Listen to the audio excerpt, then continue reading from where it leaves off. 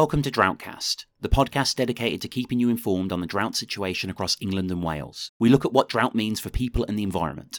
Droughtcast is brought to you by CCW, the Consumer Council for Water. It's the 19th of September 2023. I'm your host for today, Tom Quee.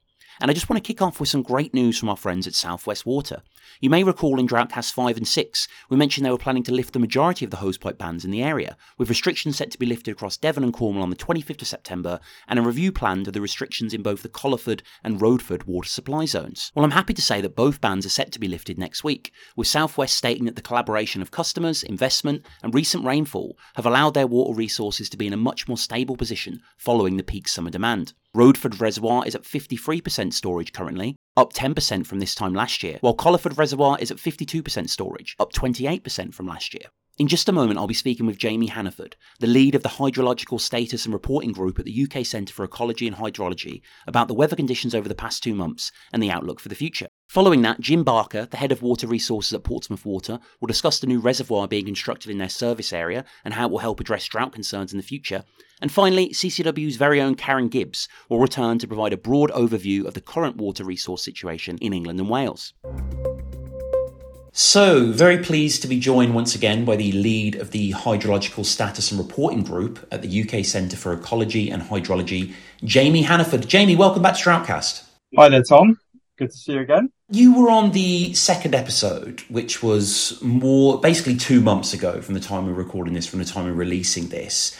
And, you know, this hydrological summary report has came out, which is looking back. Like, how has the weather been in those 2 months or so? That's really interesting. You refer back to the last time I came on. I think early, it was after an exceptionally dry and warm June that people will remember, I'm sure, which is holding a lot of promise for the summer ahead. And we're obviously talking in early July about some concerns that arose from, you know, how dry it had been in June.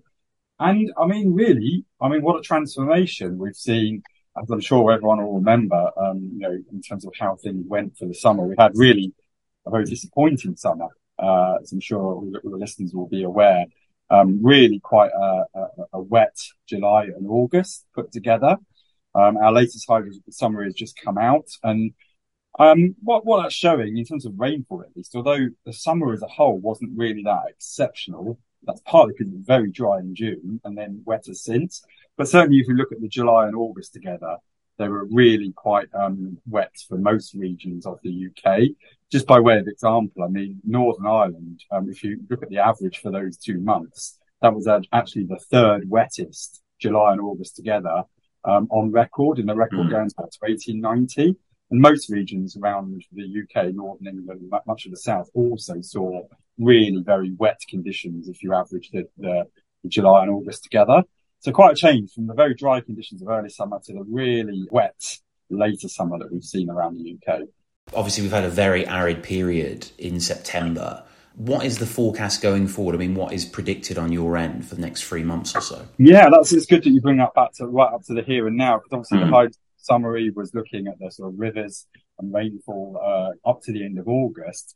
And again, we had another really quite big turnaround in the weather, just as everyone was getting ready to go back to school and off holidays in early September. We obviously had that really very late spell of very hot weather.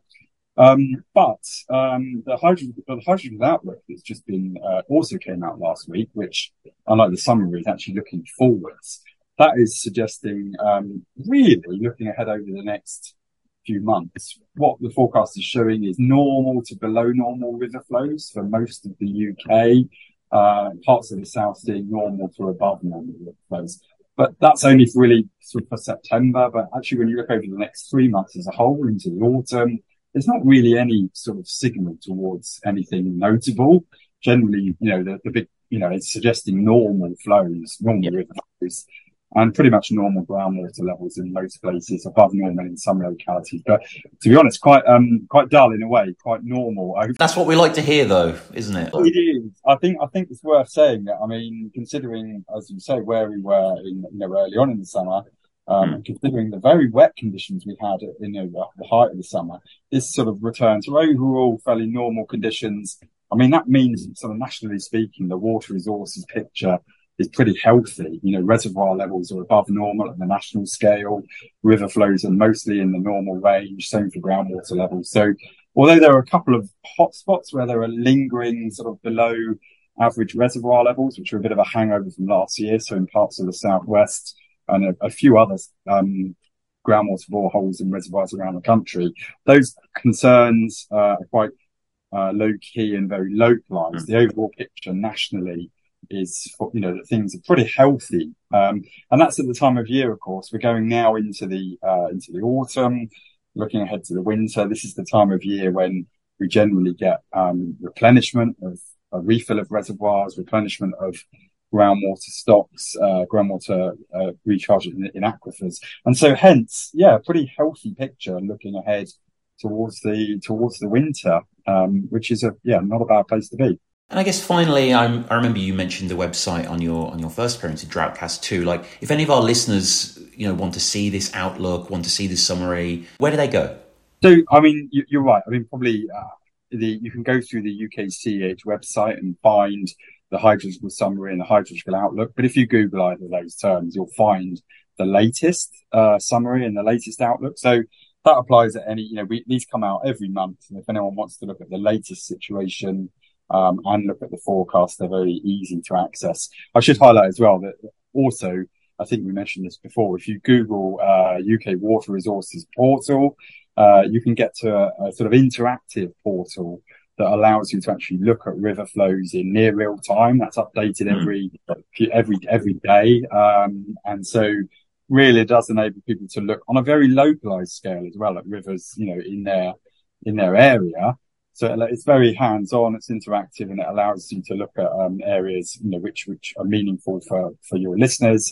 And it also is updated very frequently, much more frequently than we do our reports. So I'd say the Water Resources portal is a great jumping off point for anyone who's interested in exploring rainfall, river flows, groundwater levels, and soil moisture on a routine basis. So definitely that's a good source. Lots of interactive mapping and graphics that people can get at if they're interested. Excellent. Well, Jamie Hannaford from the UK Centre for Ecology and Hydrology, thanks again for being part of Droughtcast. Thanks very much, Tom, and see you soon. Cheers. If you have any questions about droughts and hosepipe bans, we'd love to hear from you at podcast@ccwater.org.uk. Additionally, if you have suggestions for future topics or guests, please email us there. And now it's time for our second guest, Jim Barker from Portsmouth Water, where we'll speak about the exciting new reservoir planned in the area and its environmental ramifications. And I should say as well, if you want to hear more on this topic, the Havant Thicket Reservoir, be sure to check out our sister podcast Waterfall and the episode entitled Reservoir Dog Walkers. Very pleased to be joined now by Jim Barker, who is Head of Water Resources at Portsmouth. Jim, welcome to Droughtcast. Thank you. Thanks for having me. Now, you're building the biggest reservoir in 30 years in your area, in England indeed, Havant Thicket. What was the planning behind this? Well, Havant Thicket is absolutely an environmentally led dry weather resilience scheme. So effectively, it's come about because in order to protect the famous rivers, the Itchen and the Test, which are chalk rivers in South Hampshire, Southern Water, our neighbours, have to make restrictions on the amount of water they can take in dry weather scenarios. Customers still use water in that dry weather, so they're looking for sources of water to fill the gap. We have the land and we had the thoughts around Havant Thicket Reservoir and have had since early 2000s, if not earlier. And so the opportunity aligned and we will be supplying water to Southern in order to offset the reductions they need to make in their abstraction on those rivers. And can you just explain in layman's terms to our listeners how a new reservoir would help combat potential drought threats in the future? So what the reservoir is obviously is a big tank of water that's available when water in the rest of the environment is scarce. So we will feed the reservoir, top the reservoir up from a spring line. So during the winter, we're lucky in our geology and lots of water comes through the chalk from the South Downs and pops out to sea through a large row of springs through the town of Havant, actually. In winter, there's more water than we need, so we're going to siphon some of that water off, put it in the reservoir, fill the reservoir, and it's there for when in dry weather, the springs aren't running and the rivers are lower. Obviously, this is a huge project. What are the ramifications in terms of the local environment in the area? So the Hammond Thicket site is going to be very large. It's a reservoir that holds 8.7 billion litres of water. So you can imagine it's a size. It's really sad, but we have had to cut down some ancient woodland and make changes to the environment locally to accommodate the size of that reservoir. But we are really proud to say that we've worked really hard to offset that impact. And I know you can't replace fully mature trees, but we are creating 200 hectares of new or improved woodland. We are running through an 80-hectare rewilding project, bringing former agricultural land back to nature. And we've monitored the site since 2005 and moved many bats, dormice, reptiles to new homes. So there is some impact locally, but I think in all, we are definitely improving the environment. And speaking of local impact, how are the local stakeholder groups receiving the development? So broadly, the stakeholder groups have been very welcoming. So, we've worked with customers and locals for 20 years nearly on this reservoir project, and we've involved them in every step of the way. So actually, the reservoir scheme, it will have surrounding woodland around the reservoir with leisure activities, so walks, cycle paths, horse riding tracks. There'll be a visitor and education centre. I think everyone really is looking forward to having that as an opportunity in their local community. But the reservoir does also give us as water companies another opportunity. So we are looking at other ways we can use the reservoir, including maybe getting more yield, more water from the reservoir during a drought by using other sources of water, such as recycled water.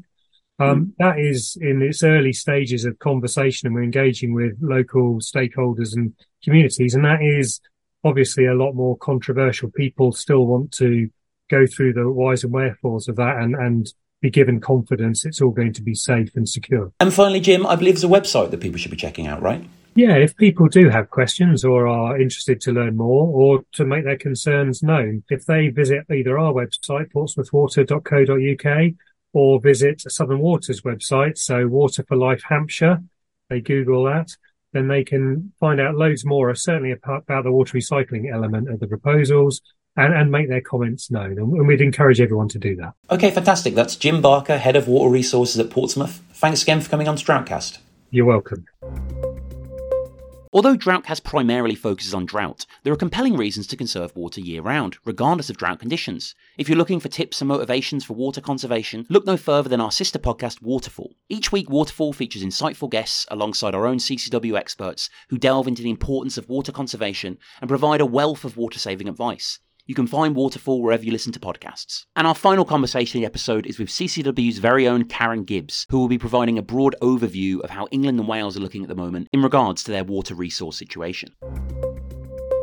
And now we are joined by CCW's very own Karen Gibbs. Karen, thank you for coming back to Droughtcast. Hello there. So what is the latest you can tell us, please, on the water resource situation in general across England and Wales? Well, the recent wetter weather that we've had is clearly having the desired effect on the water resources situation in terms of the public water supply. So we're seeing reservoir levels, groundwater levels and river levels all improving as a result of that weather. And although September has got off to a fairly dry, hot start, that earlier rain has obviously meant that things as we move into the autumn are in a lot better position than they were this time last year. You're part of the National Drought Group, aren't you? Can you just tell us kind of what function they serve and what you've heard latest from them? The National Drought Group is brought together with water industry, the agricultural sector, energy production, the whole raft of people that are interested in and have direct involvement in drought planning. And the latest meeting of the National Drought Group, we heard very importantly about the recovering situation, but the importance of planning ahead so that in future, when we do inevitably see more of these very severe drought situations, that we're ready for every possible eventuality. So, we have to plan to prepare for a more frequent repeat of the sorts of conditions we've seen in the last couple of years. As of September, as of this month, river flows at most sites are reported to be normal or higher for the time of the year. So it seems to be positive, right? Yes. I mean, we've got to remember that a lot of the companies who are predominantly relying on groundwater need that rainfall to continue through the autumn and over the winter period, because that's when the groundwater absorbs all that rainfall. So it's going to be really important for everybody to continue to monitor things very carefully and to look forward to whatever the weather is throwing at us over this winter period. Karen Gibbs, CCW, thanks again for coming on to Droughtcast. Thank you. And that concludes today's edition of Droughtcast. Be sure to email us, podcast@ccwater.org.uk, go back through the archive, tell a friend, and stay tuned, because we'll be back very soon with another edition of Droughtcast.